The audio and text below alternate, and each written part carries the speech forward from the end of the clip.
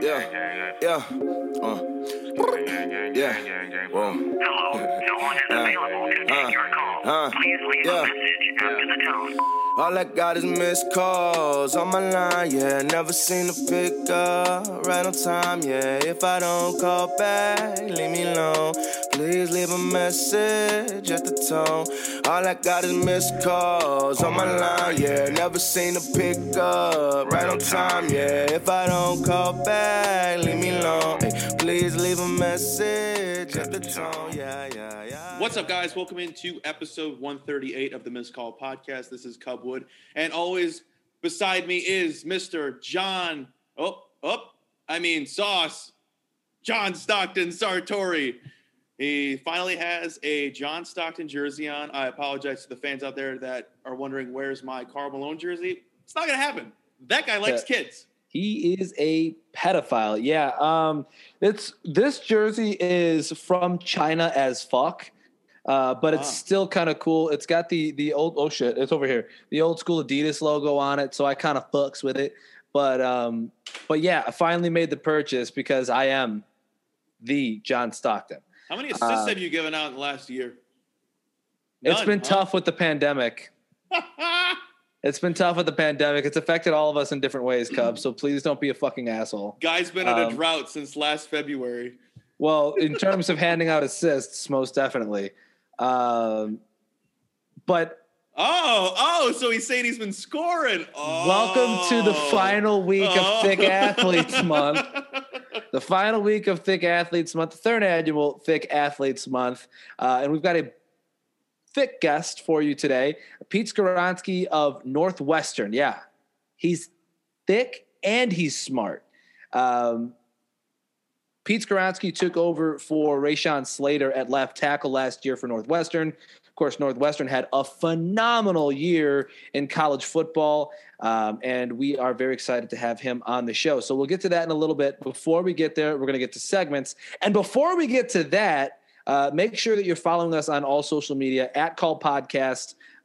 Make sure that you get us on YouTube as well so you can see our beautiful faces or just – our faces. Beauty is objective. We get it. We have a face for radio, Beauty is objective. Yeah. So maybe you think we're beautiful. Shout out to Arlene. But let's get to the word of the day.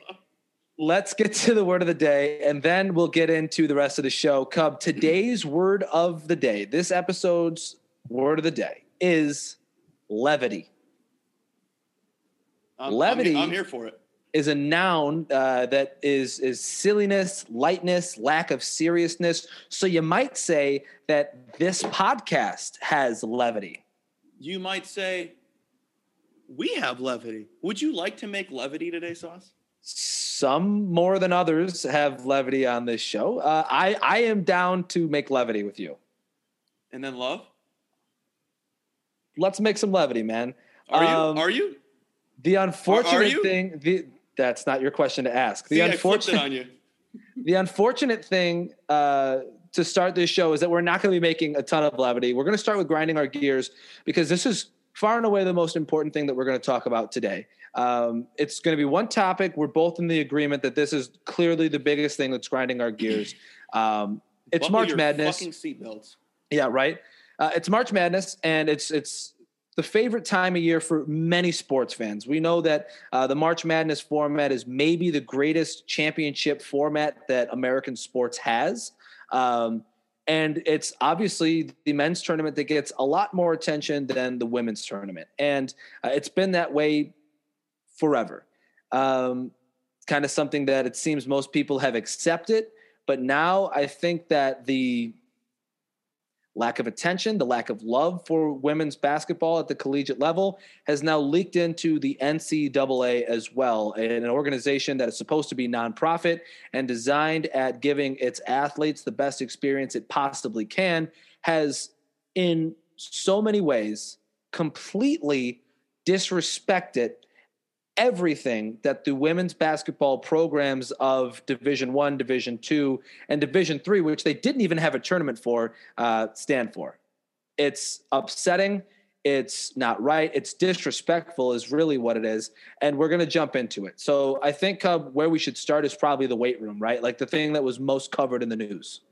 Yeah, let's dive into the weight room, which was basically for the women, some spare free weights and yoga mats that someone probably pulled out of their basement and said, "Oh, I got this in my basement. I could come bring it over. I got it in my garage." That was it. And those weights probably went up to 25 pounds. It was a pyramid of dumbbells that ranged from 5 to 30 pounds. My parents' community gym has more weights than that. Yeah. My dad, now I don't mean to jump ahead. No, I won't do that. That'll mess up the format. You see, I'm saving the day by my dumbness. Anywho, now I posted about it as soon as it came out. I saw it on Instagram. I'm like, I'm gonna tweet about it so people can see it. And someone tried to tell me that it was fake. Yeah. The person who took the photo works for Stanford. Is Stanford not in the tournament this year? Oh, they are. They're in the tournament. Why would they have any other motive? And you said this yesterday, but it's sad that people are so quick to be like, that's fake. No way that's what it is. Instead of just thinking, oh, this is completely reasonable that the NCAA could completely disrespect women's sports, just to draw the juxtaposition, and then I'll let you continue. Obviously, we know that the women had the pyramid of dumbbells and the stack of yoga mats. The men on the other side, if you haven't seen this yet, the men had a sprawling conference center filled with squat racks, with free weights, with benches, with anything that you could possibly want as a college athlete. They had LA Fitness to their LA Fitness Express is what they had. Yes. To their, I can't think of the word right now. At their disposal. They had that's the word I was thinking of. But going back on someone saying it's fake, like I thought about this yesterday. When has any women sport league, women athlete ever posted about something that was fraudulent or like it was to get clicks? I've never seen that. I've never seen someone post something where I would think, oh, that's women athlete, women league. That's probably fraud. That's probably fraudulent. Because they're so professional. They have to be so professional because they get discriminated against on every little thing they do. Like, oh, they're complaining about not having enough weights. Well, they're JV. Yeah. You ever heard Title IX? Yeah. Title IX is a big thing that I'm shocked that this doesn't or didn't cross any of the lines with Title IX, right? Like you look at the spending alone, like that's the type of stuff that Title IX is designed to do. $1 billion. Yeah. And you can't sit and tell me that, $500 million is perfectly allocated to both men's and women's sports. It's not. They don't even have the same logo. They have no logo for March Madness. They don't even use that term. I swear I read that they're not allowed to use that term. That's interesting. I don't know that for certain, so I can't say yes or no. Don't fact check me on that. I swear I saw something related to it. You should fact check you on that just to make sure that you're right. But I think outside of that, there was also the situation that unfolded at the same time that was juxtaposing the men's like swag packs, if you will, like all the cool stuff that they got versus what the women got. And that was like the men got branded items that said March Madness, Indianapolis, and they got, toiletries and other things in there, other goodies too. I think there was a book in there and there was a bunch of stuff from the NCAA that was branded and that was useful. And then you got to see what the women got, and none of their stuff said March Madness. None of their stuff included the logo for the Final Four in San Antonio. None of their stuff had any of that. It was like a shirt, a sweat towel, and some other miscellaneous things that just said women's basketball on the front, and then a bunch of toiletries. They got peanuts, whereas the men's teams got amenities. Steak. Right. So what I found puzzling was how they both got puzzles. The men's was like 500 pieces. The women's was 150. Like I didn't notice that, but someone that's interesting. zoomed in. It's puzzling, Sauce. It's very puzzling. Wordplay. Very puzzling. And then you move on to the last portion of it, which is just as troubling as the previous two things that we brought up. The lifeless food. And that's the meals. Like, you look at what the men's teams were getting. It was like filet mignon. You had some steamed broccoli. Like, you had good stuff to eat. And then you throw next to that a picture of what the women were getting to eat, and it was like Salisbury steak and TV dinners. They were getting kid cuisine meals. No joke, kid cuisine meals. No, not even trying to be a smartass. They got kid cuisine meals. And I sent those pictures to my dad. My dad played JUCO ball and other ball. I don't remember. And he goes, I got treated better in JUCO ball than they're getting treated, and they're Division I athletes playing in the biggest event of their sport. They had the most lifeless. They didn't even get real eggs. If you really look at those eggs they got, it's like styrofoam looking. Yeah, they got like from a hospital cafeteria style eggs. Those That's eggs what they got. Never came from an actual shell.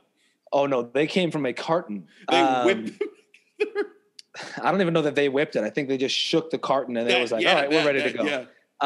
And then of course you can look at like the juxtaposition between the D2 stadiums and all of the disparities there. But here's the point that I want to make, Cub. Because we've talked to plenty of women in sports on this podcast. And I think we do a pretty decent job of providing a platform for people who don't necessarily get an opportunity to say the things that they would normally get to say if they were a man in the same sport, right? So one of the things that I think I've discertained from those conversations is that while 50-50 would be optimal, like that's what you shoot for in professional sports and in college sports too, is like equal treatment, equal spending, etc. I don't think that you'll find many women in sports out there who are actively going to say, we need it right now. I think that they deserve it. I think that they think they deserve it, but I don't think that you'll find a woman in sports right now that's like, they're shocked by it. I don't think you'll find a woman in sports right now that I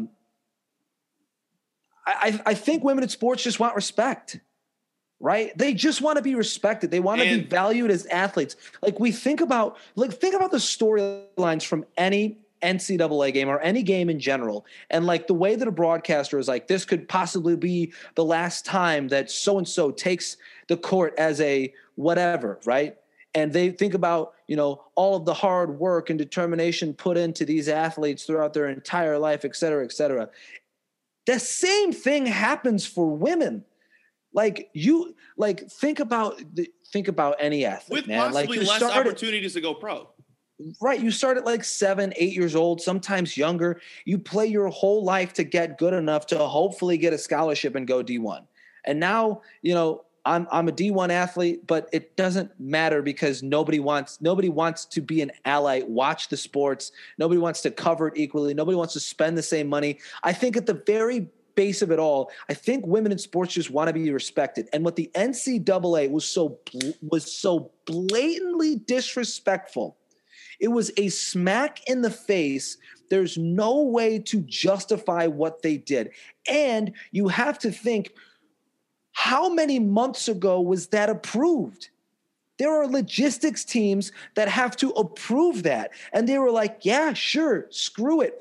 We'll just do one pyramid of dumbbells and a stack of yoga mats, and that'll be it. Did you see what they said about that? Did you see what they said? How does that pass anybody? How does that get through any group of people? I didn't see what they said. Enlighten me. They said they didn't have the room for it.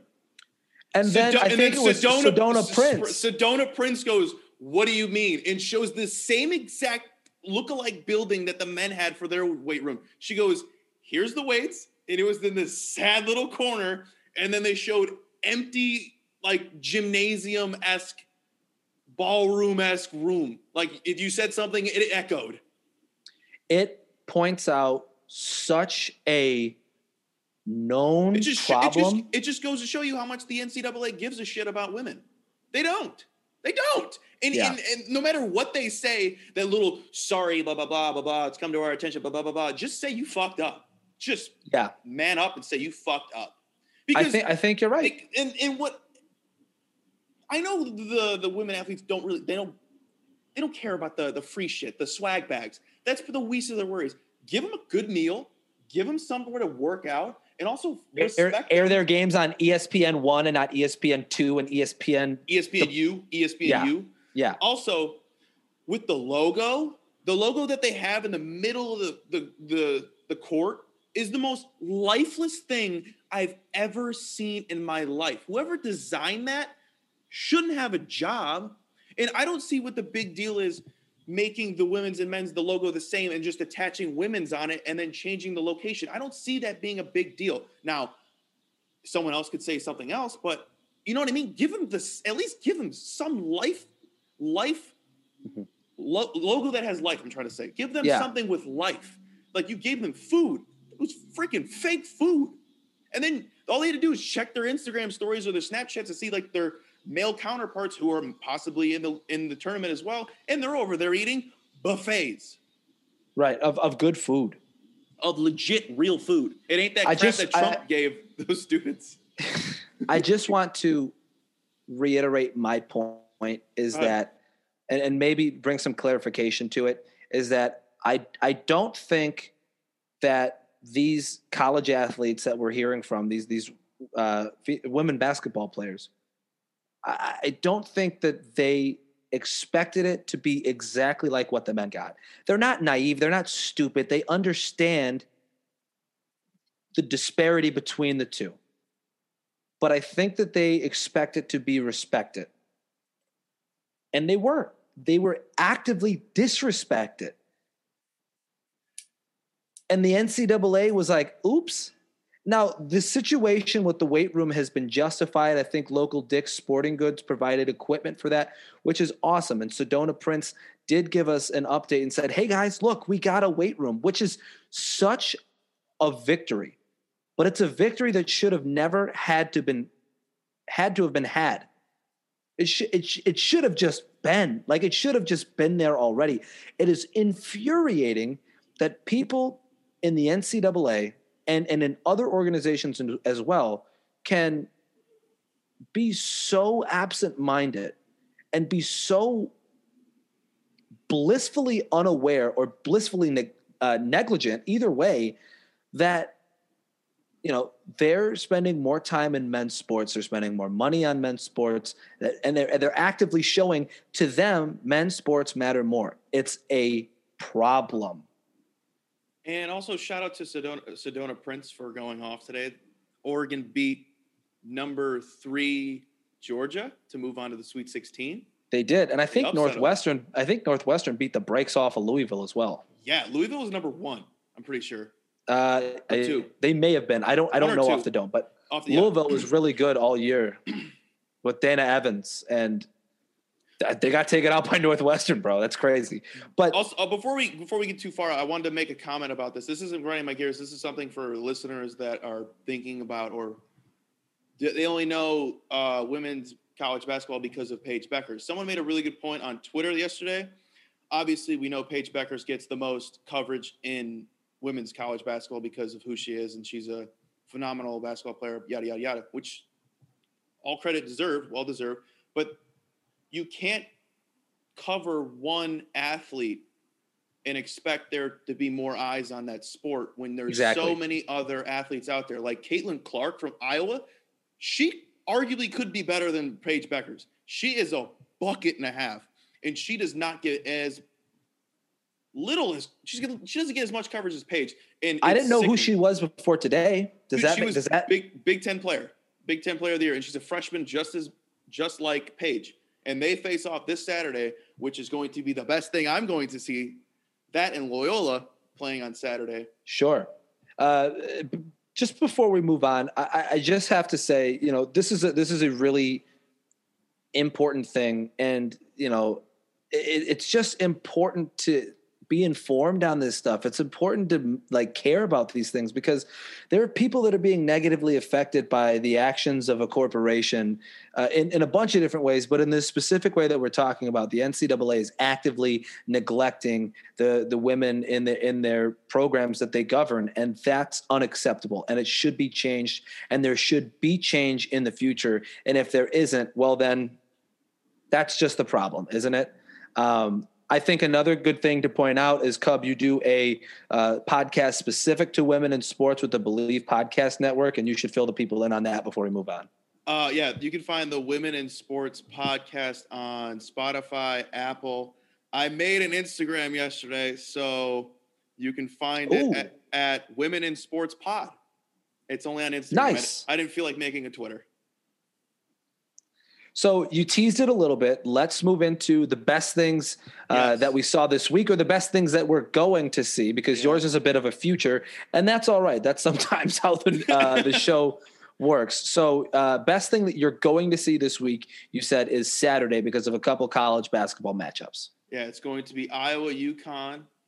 I don't know what time they play on Saturday, but they play on Saturday. This is the most anticipated matchup probably in the tournament. Caitlin Clark, Paige Beckers, two of the nation's best basketball players facing off. It's going to be electrifying. It is going to be hopefully everything it's supposed to be. And then on top of that, you have Loyola living the dream once again. Shout out to Sister Jean. Shout out to God, you know. I still cannot believe that they took out Illinois. Oh, Big Ten. Not to get ahead of ourselves with this. We'll get there. We'll get there. The Big Ten was dropping like flies in the men's tournament, and it was actually shocking. The men's tournament in general is shocking. We'll get to that a little bit later on in the show, but I just want to say this with the men's tournament, with all these upsets and stuff. Imagine what last year would have been when we didn't even know who was the best team in the country. Right? You know what I mean? They were just trading. Yeah, they were like, I don't. Yeah. Well, the number one seed was like, do you want this? I don't want it. Do you want it? I don't know if I want it. You can. I don't want that hype. I don't want that hype. Yeah, but I still can't believe that Loyola took out Illinois. That was an absolutely crazy. They destroyed them. It was like a David and Goliath matchup, but David was much, much bigger in this matchup against Goliath. It was crazy. Best thing I saw this week has to be Spencer Lee, who is another Big Ten athlete. Spencer Lee is a wrestler for the University of Iowa at 125 pounds. And he won his third national championship with no ACLs. He tore both of his ACLs, wrestled through a national championship tournament, and won his third national championship. How fucking crazy is that? As someone who wrestled for 6 years, that's pretty nuts. Well, I actually made the comment on Twitter. I was like, we say a lot about like football guy this, football guy that, and shit like that. But rarely do we ever give the notoriety, I should say, to wrestlers who all of them are fucking psychopaths. I grew up in a wrestling family. My brother actually wrestles for Lincoln College down in Lincoln, Illinois. He's a Lynx. Isn't that Lincoln College Lynx is this the school mascot. It sounds like something my dad would have named the school. Yeah, right? But he's a wrestler down there. My brother wrestled his entire life. I wrestled a bit too as a kid before I got, cancer. But like the culture around wrestling is to just be a savage all the time. And that's exactly what Spencer Lee did. And I was mesmerized by the fact that he was like, yeah, I did it. I tore my ACL about a week before the tournament, but excuses are for pussies. And so I wrestled. So don't be a football guy, be a wrestling guy.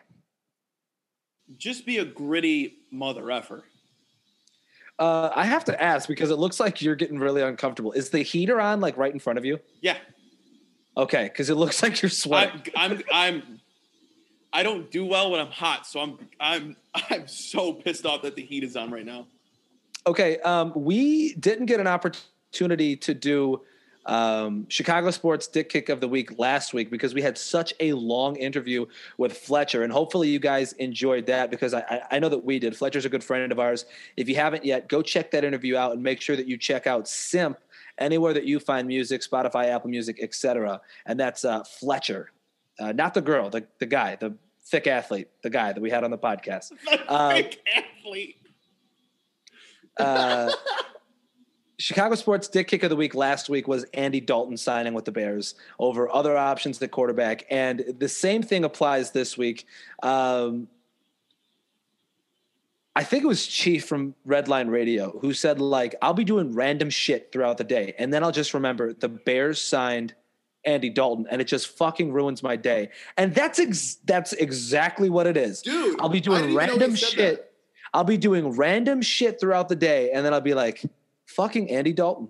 Fucking Andy fucking Dalton. No, I'll do the same thing. Check Twitter and I'll see him boxing, and I'm like, that's my quarterback.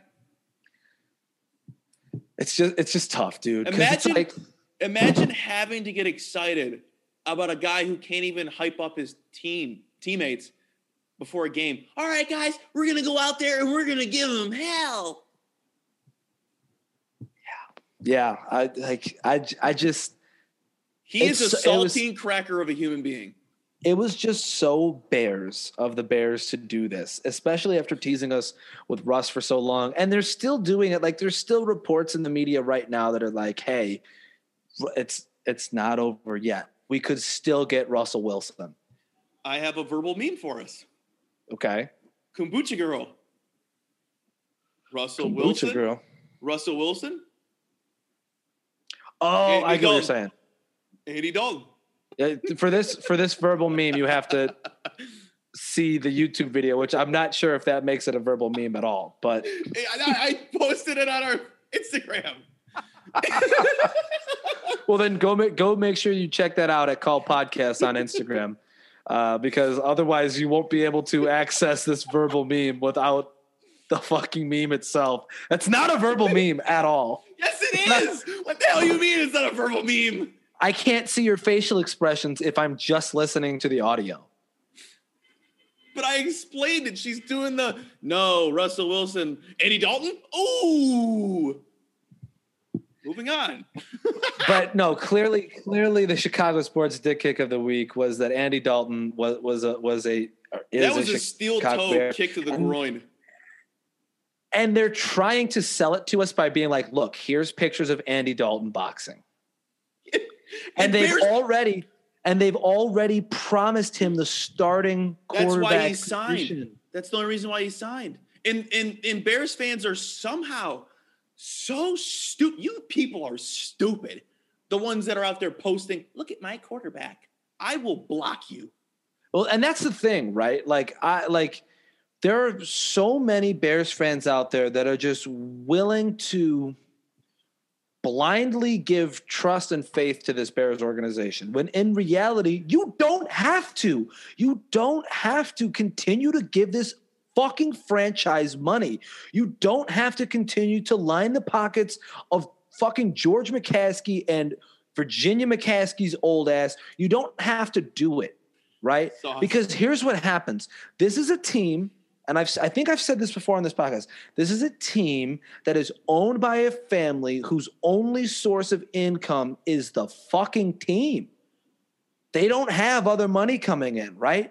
And so when shit gets rough and tight, they can't pull money from another organization that they're a part of and bring it into the Bears. Or when shit gets close to being a championship caliber team, they can't go reach out from Cowabunga. That's right. They can't go reach out to another organization and pull that money in. They just can't. It's not possible. So the only way to enact change with the Bears is to fucking stop supporting them. It's okay. Take 2 or 3 years off.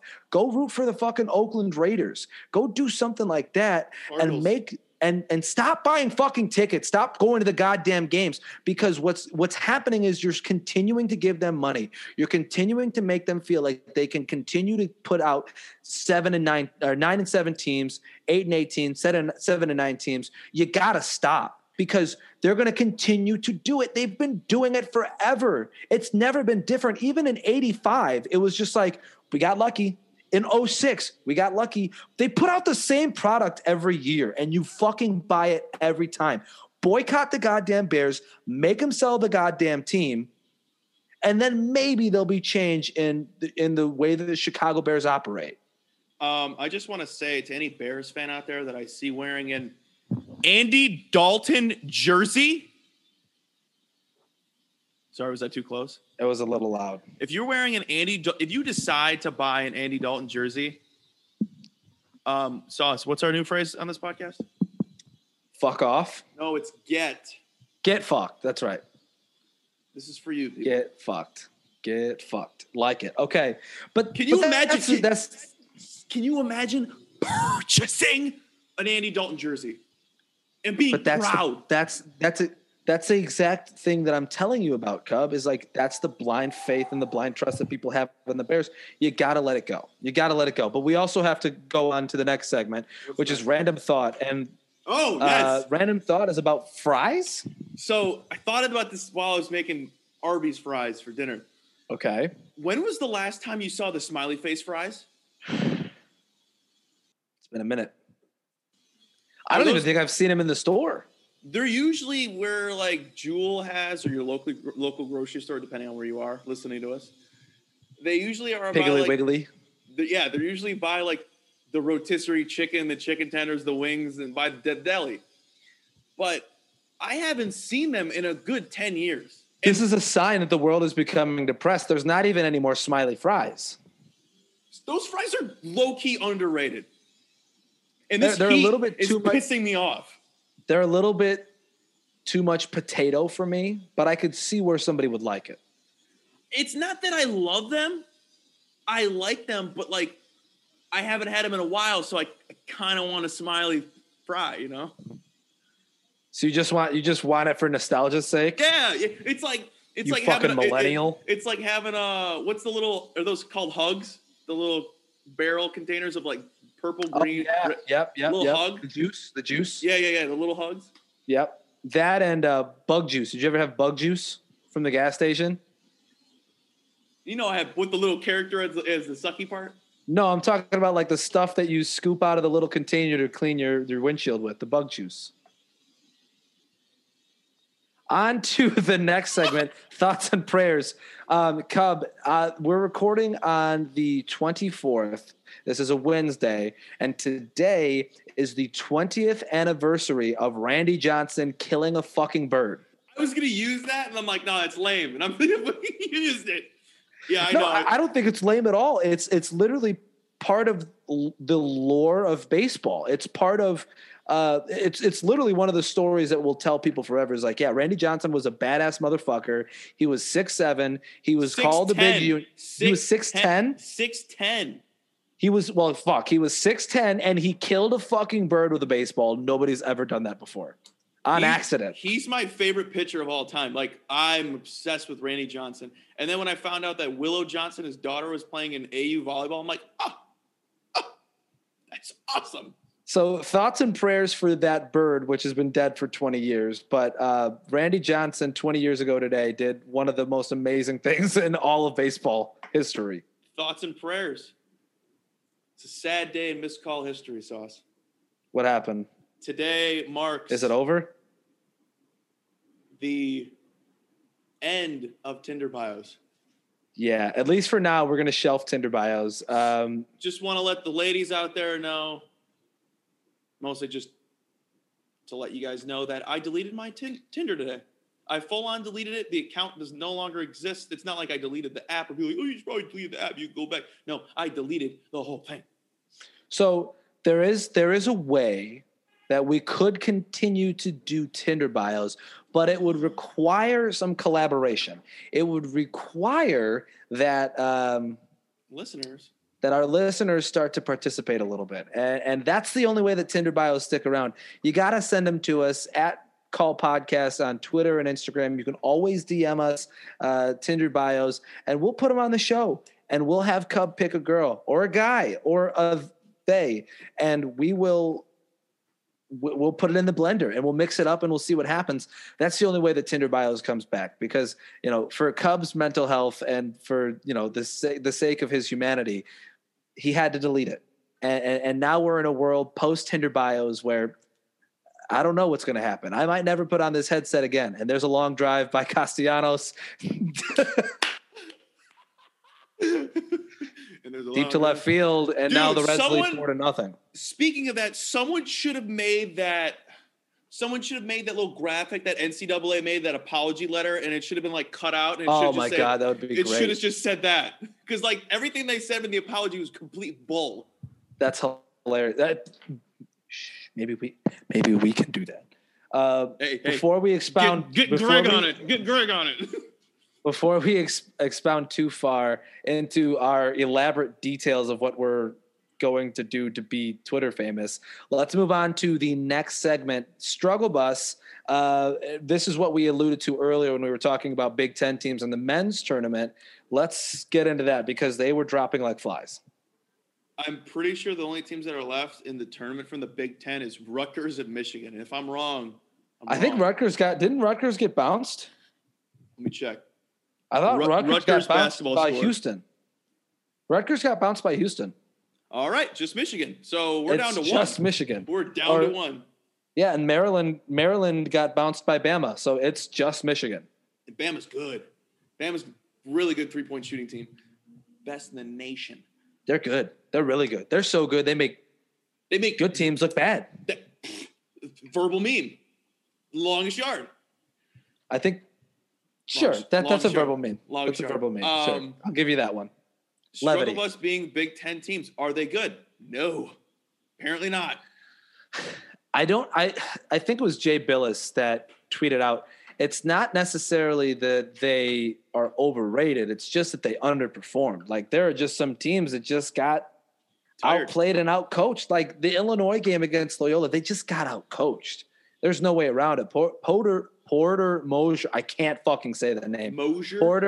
Porter Moser. Your freaking mouth. I have to wrap my mouth, put my mouth in a way to get it. Porter Moser. Player called a really great game, and he figured out how to use Cutwig in a really productive way to eliminate Kofi Cockburn. And they fucking dominated Illinois, which was a Can you imagine being Io, and posting that Kobe picture to get bounced by Krutwig? Get bounced by Cutwig and Sister Jean, who prayed that you would shoot under 30%, and you did. And does that mean God hates Illinois? Just wait till we get to the next segment. But yeah, I mean, they entered. What did they enter with? 9 teams, and they now have 1 left, and we're going to the Sweet 16. Wisconsin, Purdue, Ohio State. What is that? I don't know what that is. I don't know. Oh, your armpits. I thought I was looking at the logo on the shirt. This man is perspiring, son. This man has got some wet. This man's got some. I have a fan on behind me. This is not. This man's fair. got some wet ass pits. That's what he's got. Struggle Bus goes out to Cinnamon Toast Crunch, who somehow got shrimp tails in the cereal and rat poop and other stuff. Rat poop was in there too. That dude found everything. Is that the surprise in every bag? It was such a such a funny interaction between this guy who found shrimp tails in his box of Cinnamon Toast Crunch and Cinnamon Toast Crunch's Twitter page, because he was like, "Hey, I found shrimp tails in my Cinnamon Toast Crunch. What the fuck?" And Cinnamon Toast Crunch said, "Oh no, please wait while we try to decipher the problem." And then they came back and said, "Actually, you're just fucking stupid and your eyes don't work. That's an accumulation of cinnamon that sometimes gets dispersed in our cereal." And he goes, "Hey man, no the fuck it isn't, because this is a shrimp tail." And they're like, "Oh fuck, that's a shrimp tail." That was the interaction this guy had with a corporation on And they Twitter. told him to send them the evidence. He told him to send them the evidence. No, you're going to get sued. Yeah, that would be a way to get out of it, right? Like if you don't have the evidence anymore, Yeah, you they would can't just bring they would it. destroy the evidence if he sent it back. You're not sending the evidence back. That's so stupid. Like just dumb. So Struggle Bus goes to fucking Cinnamon Toast Crunch. I looked up where their factory is. Albuquerque, New Mexico. There ain't no shrimp near Albuquerque, New Mexico. CTC. Ooh. No. No, there is not. No, there's not.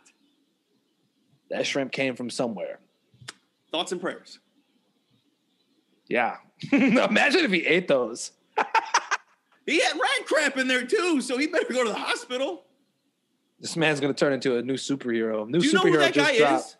Do you know who Uh-uh. that guy is? I forgot his name, but he's a rapper. Like Eminem dissed him. He's married to Topanga.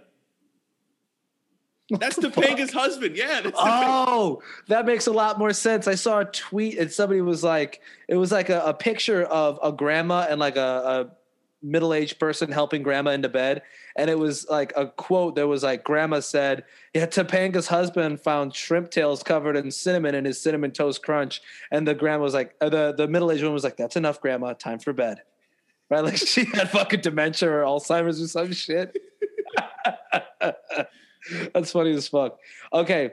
Let's wrap up the segments. Fake Taxi. Go ahead, Cub. Come on. We all know who it is. She's back. God's favorite nun, Sister And she's Jean. fucking harder than ever. That woman, she's 101, right? 101? Yeah. Yeah, she's up there. That woman, first of all, I want to say she's a fraud because she said that Loyola wasn't her team in the tournament. That's fraudulent. A woman of faith had no faith. Voodoo. Also, but she's back. She prayed that Illinois, like you said, would shoot 30%, blah, blah, blah, blah, blah. That woman is on a tear. I don't know what it is, but please come work for the Biscall podcast and give us some of that juju. We need our listenership up a little bit, Above 30%. We need it up 30%. So and full on listen to the whole thing. yeah. But, So we're either hoping that they listen to over 30% or we're hoping that listenership goes up 30%. But either way, it revolves around that magical number that she prayed about. can we get both, Sister Jean? Fuck it. Why not? I mean, Like- is that greed? I think that's a sin. We're getting greedy. I feel Wouldn't like- you know, Catholic boy? I feel like praying for another team to lose is kind of I don't think she was praying for them to lose. She was praying for Loyola to win. But regardless, It's the same thing. thinking about Sister Jean in the Fake Taxi makes me uncomfortable. So I'll go and talk about Hold on, Zach's. they got a wheelchair ramp now. They upgrade. Oh my fucking God. That opens things up not only to the elderly, but also to the disabled community as well. We're a welcoming podcast. That we are an all-inclusive podcast, that's for sure. Zack Snyder is in the Fake Taxi for me this week. He released the Snyder Cut last week, and if you're unfamiliar with that, stick with me, Cub. I know superhero talk, it's really boring for you, but Zack Snyder was originally tasked with putting together the OG Justice League movie, right? And during the process of that, his daughter actually took her own life. And he was then taken off of the project. He took himself off the project, to which then he was replaced with Joss Whedon, who put together some of the Marvel Avenger movies, right? And the Marvel Avenger movies, I think most people can tell you are kind of lighthearted, funny, quippy, right? They have a bunch of quips in them, etc. They're kind of funny movies in a way, but they're also superhero movies. DC is not that. DC is dark. It is disturbing. It is graphic. That's what DC comics are like. And that's what Zack Snyder had put together. And then they let Joss Whedon get a hold of it. So in 2017, they released like a 2-hour movie that sucked ass. And the Justice League has been made fun of for that reason for the better part of 4 years. But on Thursday of last week, they released the Snyder Cut. So Zack Snyder, the original director, came back, started working on the project again, and released what he was supposed to release 4 years ago, a 4-hour cut of this movie that was perfect. There was a couple plot holes that sucked. That's fine. I completely respect you taking your shirt off. There was a couple plot holes, But overall, a 4-hour movie, and it was well spent. I don't know that I'd ever watch it again, but it was worth the 4 hours watching it the first time over. I loved it. I know you don't give a fuck about superhero movies. I wish you gave a little bit of a shit. I didn't even know about any of this. I wish you gave a little bit of a shit about it so you could be like, oh, yeah, that's kind of cool. But, like, the Snyder Cut was fucking sick. Outside of the fact that, like, you know, Superman kind of sucked. But that's it. Now, since you don't think I like superheroes, Christian Bale Batman's the best Batman. Have you seen all the Affleck Batmans? I agree with you, but have you seen all the Affleck Batmans? I haven't seen one. I would at least watch a little bit of it. I think he does a different style of Batman. There's always a different style, which is always cool. I think the best might be Adam West, which is basically a live action cartoon Batman. I just like the way Adam West talks. Like, I think Adam West has one of the most iconic voices. Adam West. He's like, what? I don't even know how he sounds. He sounds like the guy from SNL. No, yes. Dave Chappelle. Yeah, it's exactly what he sounds like. All right, we got to wrap this up. We ran long on segments per usual. I mean, fucking ho-hum. That's just this podcast in general. We run long on everything. But let's get you to the interview with Pete Skoronski, left tackle for Northwestern. And hopefully you guys enjoy that. Make sure that you follow us on all social media at Call Podcast. You can find me on Twitter at Life of Sartori. You can find the man rubbing his chest hair on the other side of the screen on Twitter. You can just search Cub Wood, and he should pop up because he's the one and only Cub Wood. As always, thanks for tuning in to episode 138 of the Missed Call Podcast. We'll be back next week with the start of Women Athletes Month. Let's go. Let's go. Very excited for that. But again, enjoy the interview with Pete Skoronski, and we'll see you guys. Woo!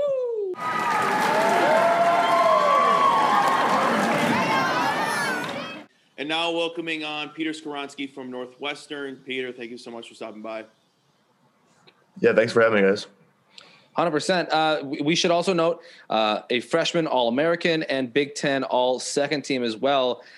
I am fascinated at the position that you were put in your freshman year at Northwestern, right? So I kind of want to get filled in on the timeline of you getting to school and then realizing like, oh, I'm going to be the starter at left tackle. Like, obviously people had Rashawn Slater pegged to be the guy there, and then he chose to take the season off, understandably so.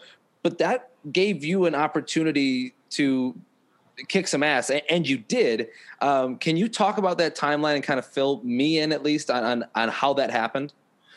Yeah, so I was an early enrollee. So some guys early enroll and they come in January, like kind of after their first semester senior year, but I did not do that. So I didn't show up to a campus until like June 28th or so. Okay. When the mid-year enrollee for like 2 days, and then they shut down the season. So we stopped, camp ended. And I wasn't supposed to be the starter or anything. I wasn't expected to be, because Rashawn was still there. He's going to be a top 10 pick. He's one of the best linemen in college football. So he was going to be left tackle. And then the season got canceled. We kind of just went back to workouts. Rashawn opted out. And then, so the season, they announced that they were bringing it back. I was actually in quarantine when that happened. So I was like sitting in my basement at home when they announced the season was coming back. And we didn't start padded practices until about October 1st. Damn. And so then I was getting reps with the first team. I was moving around a little bit. So I started at like right tackle, then I went to like right guard, and then towards the end of like just like our camp segment before we started preparing for our first game, I went to left tackle, and then like my offensive line coach was like, okay, yeah, I'm just going to keep you there. And at first I was like, I don't want to do this, because I felt like I was doing a lot better at guard. And I was like, I don't think I could handle this. Like, this is kind of way more difficult, and I think I kind of suck here. But he was like, no, I think you're good here. I think you're going to be fine. And it worked out. That's where I stayed for the rest of the season. But it was definitely a lot to take in. I didn't really have a lot of preparation going in, especially getting reps at left tackle, but it worked out all right. And, My left guard was a 5th-year senior, so he had a lot of experience, and that really helped me going in, just because he definitely knew what he was doing, and I really didn't know what I was doing at all. But it was definitely nice to have him. That's so fascinating that you were like, I guess I'll just play left tackle. Like, okay, we'll try it, and then you just go out there and you kick ass. Yeah, you gave up 2 sacks, so you did pretty damn good. Yeah, there was definitely some growing pains, I would say. Like, okay. There's a lot, like, for any college offensive line, there's a lot of, like, technique and stuff because, everyone's been catching balls and throwing footballs, like, since they were 10, but, like, no one really teaches you how to play offensive line until at least high school or even really not really even in high school. So when you get to college, there's a lot of technique and stuff that you have to learn, and a lot of different just like blocks and different, technique stuff they had to learn. And I didn't really have time to learn any of that. I mean, I learned some of it, but so I was kind of thrown into the fire a little bit in that sense. But I survived, I guess. Have you learned to appreciate left tackle now? Well, yeah, I had played it in high school, so I was familiar with the position, but it's a much, much different in college, as I'm sure you can imagine. Yeah. Everyone's much better, and the game just moves 10 times faster. So I was comfortable with the position, just like not within our offense or like at the college level at that time. So I definitely appreciate a lot more just knowing what goes into it at this level. You came out of Maine South as an interior lineman, right? Well, see, that's the thing. Like, so these recruiting people have me as like a center. I've never played center in my life. Right. And and you had like high marks as a center, like the 4th nationally ranked center. Never played center in my life. That's how can they funny. How can they do that? Basically, how can they do that? Basically, if you're not that tall, like if you're not like 6'6" or something like that, they kind of think you're like an interior guy, which I guess I could be. But basically, if you can play left tackle, or if you Rashawn Slater, he's 6'4". Like he's not that. He's around my height, but he's going to be a top 10 pick at tackle. So these recruiting people think that if you're not as tall, but you'll play inside, which isn't always the case in my mind. And I don't think being tall makes you a tackle. So you never did you in high school? You never played interior, or did you play interior? No, I only played left tackle in high school. That's hilarious. 0 snaps at center, but top recruit. Yes, it just goes to show you how much these recruiting services people don't know about football. I mean, they're just really just guessing in a lot of ways, I think. But it's interesting that you bring that up because I was I did an interview the other day with one of the baseball players here at North Central College, and on Perfect Game, which is similar to 24/7, they had him ranked as the 9th best first base prospect in the state of Illinois, and I told that to him, and he was like, "What?" He's like, I've been a pitcher since my sophomore year of high school. How in the world am I the 9th best first baseman prospect? Yeah. Well, so much of like recruiting is about like potential or where you like project to be. So, I mean, in some cases, there's a lot of high school players who they're maybe not that good in high school, but if you're 6'7", you're 275, even if you're not that good, you're going to get Division I offers because you have the potential to be better. So I think that's kind of, where these people end up making mistakes is like, he could play inside because he's shorter, but he's still a lineman. So I think, he looks like a first baseman, even though he's a pitcher right now. So it's kind of just a guessing game really, and doesn't end up turning out that way. But that affects so much of what you guys get to do, or like the looks that you guys get. Yeah. Yeah. Well, like the thing is, like my college coaches, they don't really care about like what 24/7 says. Like, okay. They give a crap if they say if he was a 5-star or a 2-star. Like if they like you, they like you. And like he doesn't care. My offensive line coach doesn't care that they say I'm a center. Like if you can play tackle, you're going to play tackle. Or like if you can play guard, you're going to play guard. It doesn't matter where they project you. Those people have no say in like college depth charts or anything like that. Right. I think it's so interesting you mentioned like bigger guys just getting offers because they're big. Because I went to high school with a guy who was 6'7", but probably like would only be a high school offensive lineman because he wasn't good, didn't do well, but he got a Division I offer and went D1, but didn't go anywhere else because, like I said, couldn't play. Right. Like, how do they not see that? I mean, it's definitely a hit or miss with guys like that. The idea is, I mean, there's a kid that I played against, who actually is he's not. I forget where he is, but I played against in high school, and he had a bunch of Division I offers, and he just wasn't that good. But he was 6'5", he was 260 or something like that. I think he's a D lineman now. The idea is that they can get you in their strength and conditioning program, and they can get you with their coaches and develop you fundamentally, and maybe because you have that frame already and you have that natural. Like you have the genes for it, that maybe they can develop you into something good, and something that sometimes it works out, sometimes it doesn't. Right. And then they'll have heart. They're gonna have heart. You have to, and I feel like you could see that on tape if the guy has heart or not.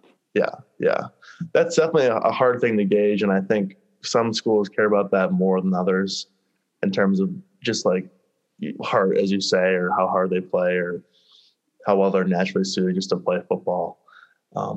That's very difficult to gauge in recruiting, I think, and some schools find that out too late, maybe. So I think one question anyway that a lot of people ask college players that get to the next level is, what was your welcome to the league moment? Well, I think the jump from high school to college can be overwhelming as well, especially with you being a true freshman and getting all the starts for Northwestern last year. Did you have a welcome to college moment in football? That's a good question. It's hard to really think about one like that. I mean, when we played Maryland our first game, we kind of kicked their ass. So yeah, well, everybody kicks Maryland's ass. Yeah, well, they turned out to be pretty decent actually in the middle of the year until they had a bunch of COVID issues. But yeah. This wasn't right at the beginning of the season, but when we played Ohio State, they probably had one of the better D lines in the country, I'd say. Mm-hmm. And that was really just like, oh wow, there's some dudes out here that are, I mean, they had a defensive lineman who might have been the longest person I've ever seen, like arms down by his knees. And I was like, are you really expecting me to block this guy? His name was Zach Harrison. He's 5-star recruit, just unbelievable. Going to be a top 10 pick probably someday. But I was like, how is this person even human? And how is this person able to do what he's doing right now? And here I am, just a freshman out there trying to get in his way so he doesn't have to kill our quarterback. But definitely that game was a huge welcome to college football moment, because even it was far in the season, but it was still holy shit, these guys are unreal. Yeah. I mean, in the Big Ten, that's the big step up, right? Everybody else is good, but then you play Ohio State, and that's the representative for that conference all the time. And college football showed that they wanted it to be their representative too. Yeah, whatever. They probably deserve to be in the playoff. I'm not going to say that they didn't deserve it, even if they played 6 games or whatever. We knew they were the best team in the Big Ten. I think that was pretty indisputable in my mind. So, what's it like playing, say, Maryland and then going against Ohio State? How is it like? Oh, we're just playing, but it's I can't even word it right now. The talent level is definitely way different. And you play. How noticeable is it? That's what I'm trying to say. It's definitely noticeable. I think just the thing about Maryland was, or at least some teams, some of the worst teams we played, that some of these teams kind of just roll over. We were up 30-3 against Maryland. I mean, they don't give a crap anymore. Some of those guys don't want to be out there. Yeah, they just show their bellies. One of their defensive tackles was man, I wish I transferred Northwestern during the game, which we were laughing about. But I mean, you can just kind of almost tell in the way, in just their body language, how serious they are about what they're doing, as Ohio State compared to Maryland. You know what I mean? It's they're Ohio State and they know that, and they know how good they are, which I think is the major difference, I'd say. And then when the ball snapped, there's a huge difference there too. But who talked more crap, Maryland or Ohio State? Ohio State didn't really talk. That makes sense. Yeah, well, I don't know if you saw the game, but we had an insane interception. They didn't have much room to talk during that game. You guys were kicking their ass for a long time.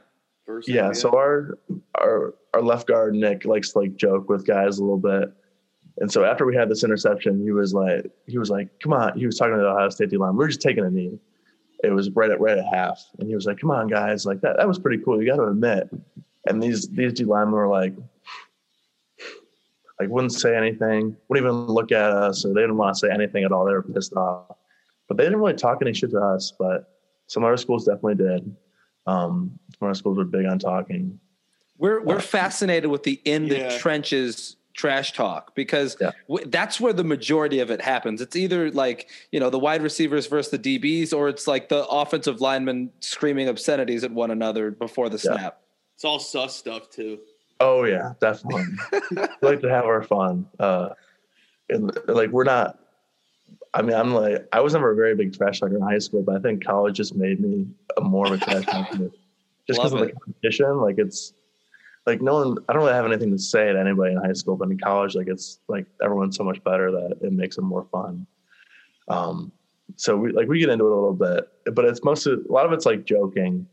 And we're just kind of like poking fun at guys a little bit. We don't really do like so much trash talking, but it's a good time, I think. Especially when you're winning, it's better to say stuff. 100%. We also like to chirp. We went to what was it? It was Western Kentucky versus FIU. Oh, we became best friends with the kicker. And the kicker, Pete, was like 5'6". Okay. 245, and he knew our names. And he had a mullet. And he had a mullet. He had a mullet. 5'6", 245. That's a bowling ball right there. But apparently he's got a rocket for a leg too because he's the wasn't kicker. He on scholarship? Yeah, he was. We looked him up. We were like, "What is his name? Where is he from? It's got to be Florida because of the hair." We knew him, and he knew us by the end of that game. Trash talking is just so much fun. Yeah. I want to know what you think is the biggest thing that contributed to your success last year. Like I said, just having like older guys on the line to help me. Sure. Especially just like not knowing the offense very well, being a freshman, like having those guys just to rely on in terms of the playbook, and then just having them rely on in terms of just like being there and like having that experience next to you makes you feel a lot better. Just being so inexperienced, like you don't feel like you're just out there on your own. Like our left guard, I don't know, he's got 20 or so starts in his career. So just having that was really big for me. And then, being in a great offense in general, I think boosts your confidence a little bit. Like, especially like we go out against Maryland and, kicking their ass, like that definitely helps your confidence. Just like your first game, you win by 40. So I love that this is turning into a Let's Shit on Maryland podcast. Yeah, I'm down with that. It's about to switch gears, though, Sauce. It's about to switch gears. We'll get there. We could shit on Nebraska, too, if you want, because that program's just oh, my God. Leave Nebraska alone. What have they ever done? That is very true. So when it comes to talking about those older guys on the line, you've talked to the media plenty, and I'm sure that all of them have drawn the conclusion that you have this super, super close bond with Rashawn Slater, and he's the reason that you're so successful. Is that overstated or understated?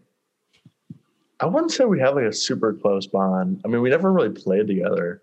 And that's what I'm saying. But from what I read, people were like, "Oh, it's because Slater's there and he's helping," and like it's I saw that too. But you guys never played together, like you said. I guess I'm just curious of this because sometimes media members can draw conclusions that aren't true. No, without a doubt, Rashawn was a huge help to me. Just being able to shoot him a text about like watching film or like a certain player that I'd be going against. So in that way, he was a big help. I wouldn't say like we were super close or anything like that. Just because we never got a chance to really play together. But I mean, he was definitely a huge help, and I'll text him every once in a while, just asking about something. And he didn't really have to do anything to help me at all this past year, but he did, which speaks to him and how he is, which was huge. But yeah, he's just always been a good resource for me. And I wouldn't say like we're super close, but either way, he was really helpful for me. Well, that's good, right? I mean, and like you said, like he didn't necessarily owe you anything, but he still helped out, and that's pretty cool. You were the first 5-star recruit in Northwest program history. Northwestern, excuse me, program history. Northwest. Yeah, forgot the earn. But you're the first 5-star recruit in their football program's history. We're always fascinated with the recruitment process, and especially for somebody like you who is so highly touted. What was that like? Yeah, recruiting is a little. It didn't last very long for you, did it? Like you were signed and ready to go to Northwestern by your junior year. Through. Yeah, so it was actually pretty long. So I got my first offer during my sophomore season of football in high school, and then kind of like second semester, like winter, spring of my sophomore year, I got most of my offers. And so from then until May of from like winter, spring 2018 to May 2019, like recruiting was kind of full go. Just in terms of like doing visits and getting texts from coaches, and which sucks, by the way. Like, you think it's so cool to get all these texts from coaches, and then they don't stop texting you, and it's all this generic stuff, and you're like, please leave me alone. I don't care. Like, I wouldn't even respond to half of them because it'd be like, I know you just sent this text to like 40 other kids. Like, I know you don't care if I respond or not. Respond back, I love you. Yeah, right. Something like that. I think they would get a little frustrated with me because I wouldn't respond. But, it's really not all it's exciting, but it gets to be a pain in the butt a little bit just because it's so overwhelming, and coaches like texting you, and they, eventually gets to the point where they want a decision from you. And I had one coach who would always like give me this big speech, and then he would like leave this pause for me to like say, I want to commit. And I'm not going to commit. Like, I'm not, he'd be like, so what do you think about that? Like, expecting me to be like, yeah, I want to come here. And I didn't, which was funny, but also really annoying. And it really bothered me, but I was really happy to have it done with, and get it over with, which is nice. The weird thing with recruiting and like the coaches, it's mind games with teenagers. Yeah. Like, people don't really think about it that much. These coaches are playing mind games with high schoolers. Right. Which is messed up. And it's weird how some like adults are about it. Like, there are definitely more experienced guys who understand like you're a human being and you're in high school, and like maybe you don't want to go to their school, and they're okay with that. But some of these, kind of like the young, kind of scrappy guys who are just getting into like the recruiting, they're into their jobs, and they're young, they want to prove themselves. They can be really overwhelming. And there was this one coach who was like, hey, it's me, I'm the recruiting coordinator from this school. I didn't respond in like 30 minutes. And then he was like, just let me know if you're not interested. It'll save us both some time. Wait, in 30 minutes he double texted you? Yeah, I was like, first of all, you've never met me before. I've never been to your school. You've never like tried to communicate with me before. How are you going to say something this abrupt, like 30, because I didn't respond fast enough. Like, sorry, dude, I was taking a dump. Yeah. Or literally doing anything. Like yeah, a half hour is not a long time to wait. All I have to say, like through all of this, I saw that you got an offer from Notre Dame, and I can't tell you how happy it makes me that you're not going to that godforsaken school. Yeah. Now it's time to shit on a new team. Yeah, I'm agreeing with you there about your opinions of Notre Dame, because I did like a lot of aspects about their program, but just overall, I really can't bear the Notre Dame media and just how they are, and just their. I don't know. I don't want to talk too much keep it coming, Peter. Keep it coming. I'm not going to say anything too bad because I don't want to embarrass our program. It's not like they're in your conference or anything, or it's not like they're in any conference unless it really benefits them directly. A lot of things about the program. It's as much as it pains me to admit it, they're a good team and they've produced a lot of good players and they're still a good program, but I really just can't stand certain things about like who they are, who they, we're Notre Dame, we're the God's college football. That's where it starts, right? It's like the fandom, we're God's gift to college football, that kind of stuff. God's team. But God's team, God's gift to college football too. I think that one fits. But it's just, I've never liked him. I'm going to have a hard time getting my thoughts together now because I'm going to try to explain the entirety of my hate for that goddamn football program. It's easy. It's easy. We consider them the white privilege of college sports. Every year they're top 10. Every year they're top 10. They do well, quotations, well, and they get higher in the ranks, and then they get blown out when it matters. They make up a bowl game for them. Yeah. They can't compete with Alabama or some of these. No, they never can. Or nobody really can, to be honest, except for maybe Ohio State and Clemson. But I do think Kelly's treated a little bit unfairly. I mean, people really get on him, but they've been pretty good with him there. They're good, but they're not great. Yeah. Is the thing. Well, like I said, it's going to be tough to beat out a team. You know, you're in Indiana. You're not down in the South where, you know, the best recruits are. It's really hard. It's really hard to be better than Nick Saban and, you know, LSU down there. I mean, it's hard to beat out this team. So it's hard to be better than Purdue. Better than anybody else could have done. Say it again, Soft. Excuse me. I didn't mean to cut you off, Pete. I was just saying. I think it's hard to be better than Purdue in your own state. You know what I mean? Like you're going to sit there and be the second best football, maybe even the third best football program, because Indiana was great last year too. It's hard. It's hard when you're trying to compete with Bama and Clemson and big schools like that, and you can't even get past. You know, you can't even get past Purdue and Illinois. And Indiana, so it's tough for them, you know. But you know they'll pray about it, and hopefully it'll work out for them. When you are in the O-line room at Northwestern, right? O-linemen are notoriously smart. At least that's what I've understood from conversations and from just generalizations. That's the word. How smart is an offensive line room at a school like Northwestern?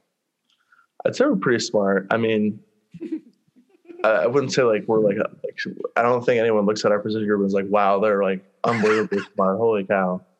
But we definitely have some very smart guys. Like we got a few engineers, and our center's is pre-med. He's taking the MCAT this summer. So, you know, I'd say we're more logical, and we have more common sense than the average position group. I don't know if you want to say intelligence, but I'd say we're very high in the common sense department. In the gray room, not a black and white room. It's a gray room. That would make sense then. We'll say more commonsensical than other position groups. We won't name those position groups. We won't. Yeah. Kickers. No. That's not a position group. Definitely not the defensive backs. Okay. The other thing I wanted to bring up is that you lettered 3 times in basketball in high school. Now, if you make it to the NFL, are you prepared for Chris Collinsworth? Here's a guy. Ooh. Are you prepared for that? I don't know about that. I was not a very good basketball player. I was your typical offensive lineman playing basketball where I would go in and I would play defense and I'd get fouls and get rebounds and then I'd go out. I think when I played varsity basketball, my stat line on the season was 28 points and 27 fouls. Yeah. A 1-to-1 ratio. That's electric. So yeah, I was not very good. I was not allowed to shoot outside of 2 feet, except from the free throw line. So I was a scrapper, but I still played. But that's awesome, the 1-to-1 ratio. But I just. Be prepared because the tape. If you guys end up pulling the broadcast too, you're just going to hear a bunch of, you know, Al, here's a guy who played basketball in high school. He's a big guy. He's got the footwork. That's exactly what you're going to hear. He catches a pass for a big man touchdown. It's in slow-mo. Here's a guy. He's got the jump. He's got the hands. He's like, look at him go up there and get that rebound. Unbelievable stuff, Al. Oh, Lord. That's exactly what's going to happen. 100%. We'll see. I hope he doesn't highlight my high school basketball career too much. It wasn't too illustrious. So. Here's a foul. Here's another foul. Yeah. So, Peter, your grandfather played for the Packers. And as soon as I saw that, my initial thought was they have to have some man cave that is full of Packer stuff. Is that right? Not really. At our basement, it does have like some pictures of him, combined with like pictures of my dad and myself playing football. I wouldn't really call it a man cave. I don't, we don't really have anything like that. Just a few like pictures and stuff. But you gotta have like some cool artifacts though, right? Yeah. Like shoulder pads. Is there a Super Bowl ring? Was your grandpa on a Super Bowl team? Yeah, he's got there two. There are. So he's passed, but my uncles and my dad have some of the Super Bowl rings. So actually, he was kind of so he worked this is when they had jobs in the off season because they didn't get paid that much. So he worked for Jostens, which sold the Packers their first Super Bowl rings. So he was kind of like the representative for that because he worked for the ring company. So we sold them the first rings. And so we have Super Bowl 1 and 2. That's cool. And the 3 championships before that. I'm only laughing because can you imagine here's the rings I won you. Yeah, right. I think he might have helped design it. I don't know for sure. That's cool. Yeah. But I haven't seen them in a while, but he does have them. They're pretty cool. A lot smaller than today's Super Bowl rings, but definitely not as gaudy. Yeah. They're a little too much nowadays, but they're so cool. I gotta ask, since you're at Northwestern and I live in Chicago, and this is the most annoying thing I have to hear. Do you consider Northwestern a Chicago school? It's in Evanston. I mean, I wouldn't say we're in Chicago, but I do think in a lot of ways we are Chicago's Big Ten team. I don't say we're in Chicago, but I think we are Chicago's Big Ten team. I mean, we're the closest and we're the best, at least in football. And nobody likes Illinois. Yeah, right. True. That's our big rival. So I wouldn't say we're a Chicago school, but we're Chicago's Big Ten team. That's what I would say. We represent Chicago, but we're not a Chicago school. That's fair. I can accept that because what other football teams in Chicago? Robert Morris? Right. That's about it. So what's your favorite Chicago restaurant? Deep dish? I'm not a deep dish guy. Sorry, sauce. So there is this place that my parents are kind of part owners of. It's called Peace Pizza. Portnoy did a pizza review about it a couple weeks ago. Did he? Yeah, he did actually. That's pretty cool. I forget what he gave it. It was somewhere in the low 7s, I think. Well, it's New Haven style, which he said about. I think I've seen this one. Yeah, he said it's not nothing near New Haven, but it's still good. It wasn't crisp enough. It was floppy. Yeah, something like that. But he still liked it, I think. Yeah, he did. That's probably one of my favorite spots in Chicago. I'm trying to think of anywhere else. I don't know. There's this place called Honey Butter Fried Chicken. I don't know if you've ever been there. It's on the north side. It's exactly what it sounds like. It's fried chicken, but they put this honey butter on it. It's really good. It's probably terrible for you, but it's still very good. Fuck it. Who cares? I'm going this week. Yeah. Honey butter. It's a little expensive though, actually. Don't care. Stimmy just hit. Don't care. Right. Don't Stimmy hit. Stimmy hit. It's definitely worth going. I wrote it down. Good, Cub. I will definitely go somewhere and then Uber Eats it since you guys are far from me. Does your strength and conditioning coach polo still fit? Yeah, Coach Spanos. He does wear those mediums a little bit. But I mean, he's generally a jacked dude. It's not just the shirt. No, he is jacked. But yeah. Get him a XL or something. Yeah, he likes wearing the tight clothes. He's rarely got sleeves on, I would say, but he's actually a Maine South grad like myself.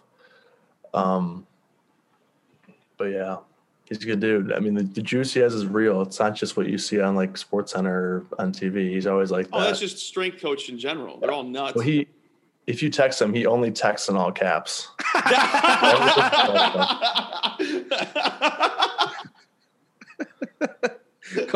Coach, why are you yelling? He's like, I'm not.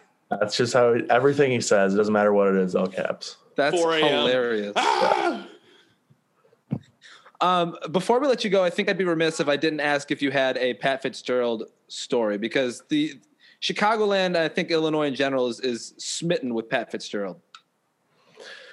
It's a good question. I don't want to. You don't have to out him. Here. Yeah, right. I would just say I don't have a specific story, but he's definitely like one of the guys, and he loves to like joke around with people. So like he'll always just like call people out, or like usually, he has like, we have like a team meeting, and at the end of the team meeting he'll add like something, and like he'll just like roast some guy. Like one of our like player personnel guys, he like put up some picture from like 10 years ago of this dude like in college looking like a huge douche, and he's just like, hey, look at this douche here, guys, like look at this guy. But he's really funny. He's a great coach, definitely a player's coach. And I think what kind of sets him apart is like, I feel like there's definitely coaches in college football who don't really know all their players. It wouldn't surprise me if some coaches didn't know the names of all their players, but I think he knows all of us. He knows about all of us. Like he's not just like, just knows more than just your name. And he'll find the time to just like have a personal conversation with you, which definitely sets him apart. Even during the season, like I was just walking out to practice one day, and he walked with me and just talking with me, asked me how I was doing and how the season was going for me, which I think makes him a great coach, and makes me love playing for him, because he's always got our interests in mind. But definitely one of the guys definitely likes to have fun and joke around, which is great. I don't think I can get into too many personal stories. And I definitely don't expect you to, but I mean, it's just, he is a player's coach. Like you said, it shows so much through his appearances in the media that he is just a guy who cares so immensely about you guys. Yeah.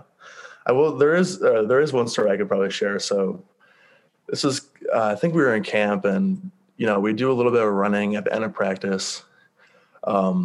Just like stay in shape during camp and just make sure our conditioning's up. So I think there was one day we were supposed to run like these, not really sprints, but just sort of like jogs up and down the field, just to help our conditioning. And it was a Saturday, so we had the next day off. The guys are in a good mood, and practices are ending. And I'm sorry, my dad just walked in. And practices are ending, and our strength coach was like, "All right, guys, we're gonna go run." And coach was just like, "Hey guys, you think we should run?" And he's talking to us, and we're all like, no. And he looks to the strength coach, he's like, "No, we're not running. Get out of here!" Like just messing with him.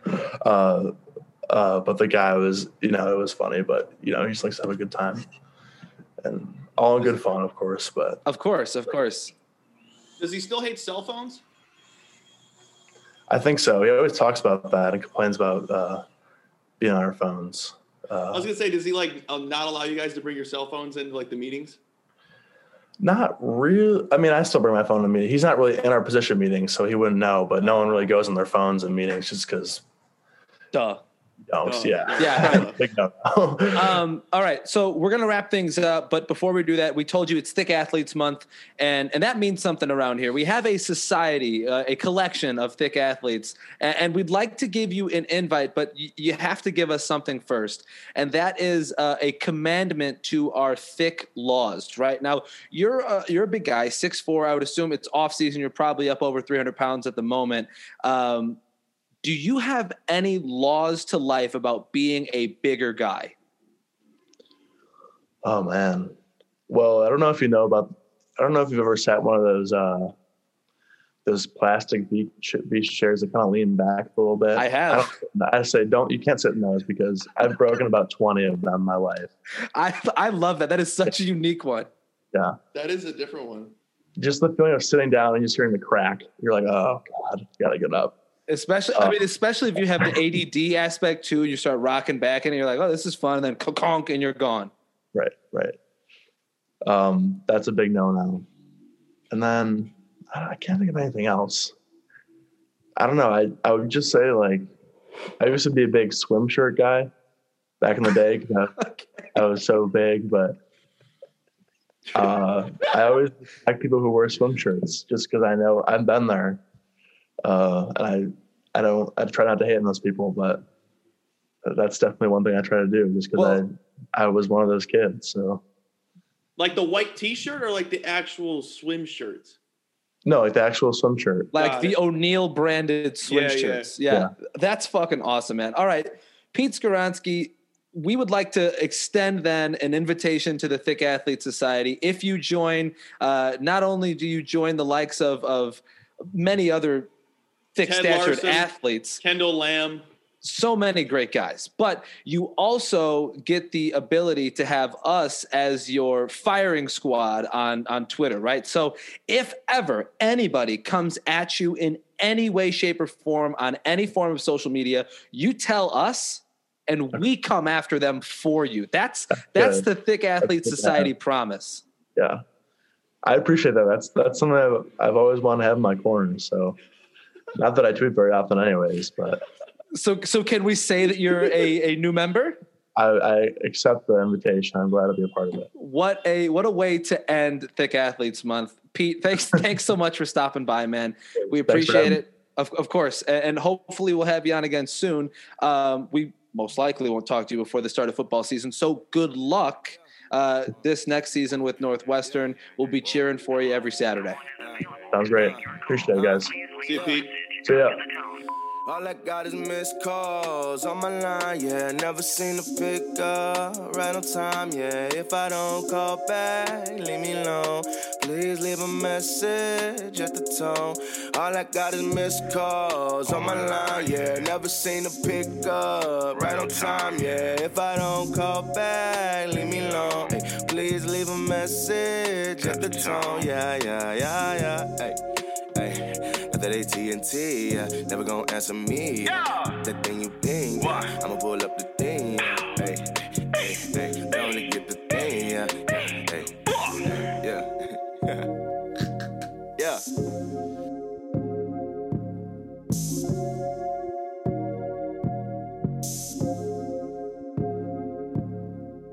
The mailbox is full and cannot accept any messages at this time. Goodbye.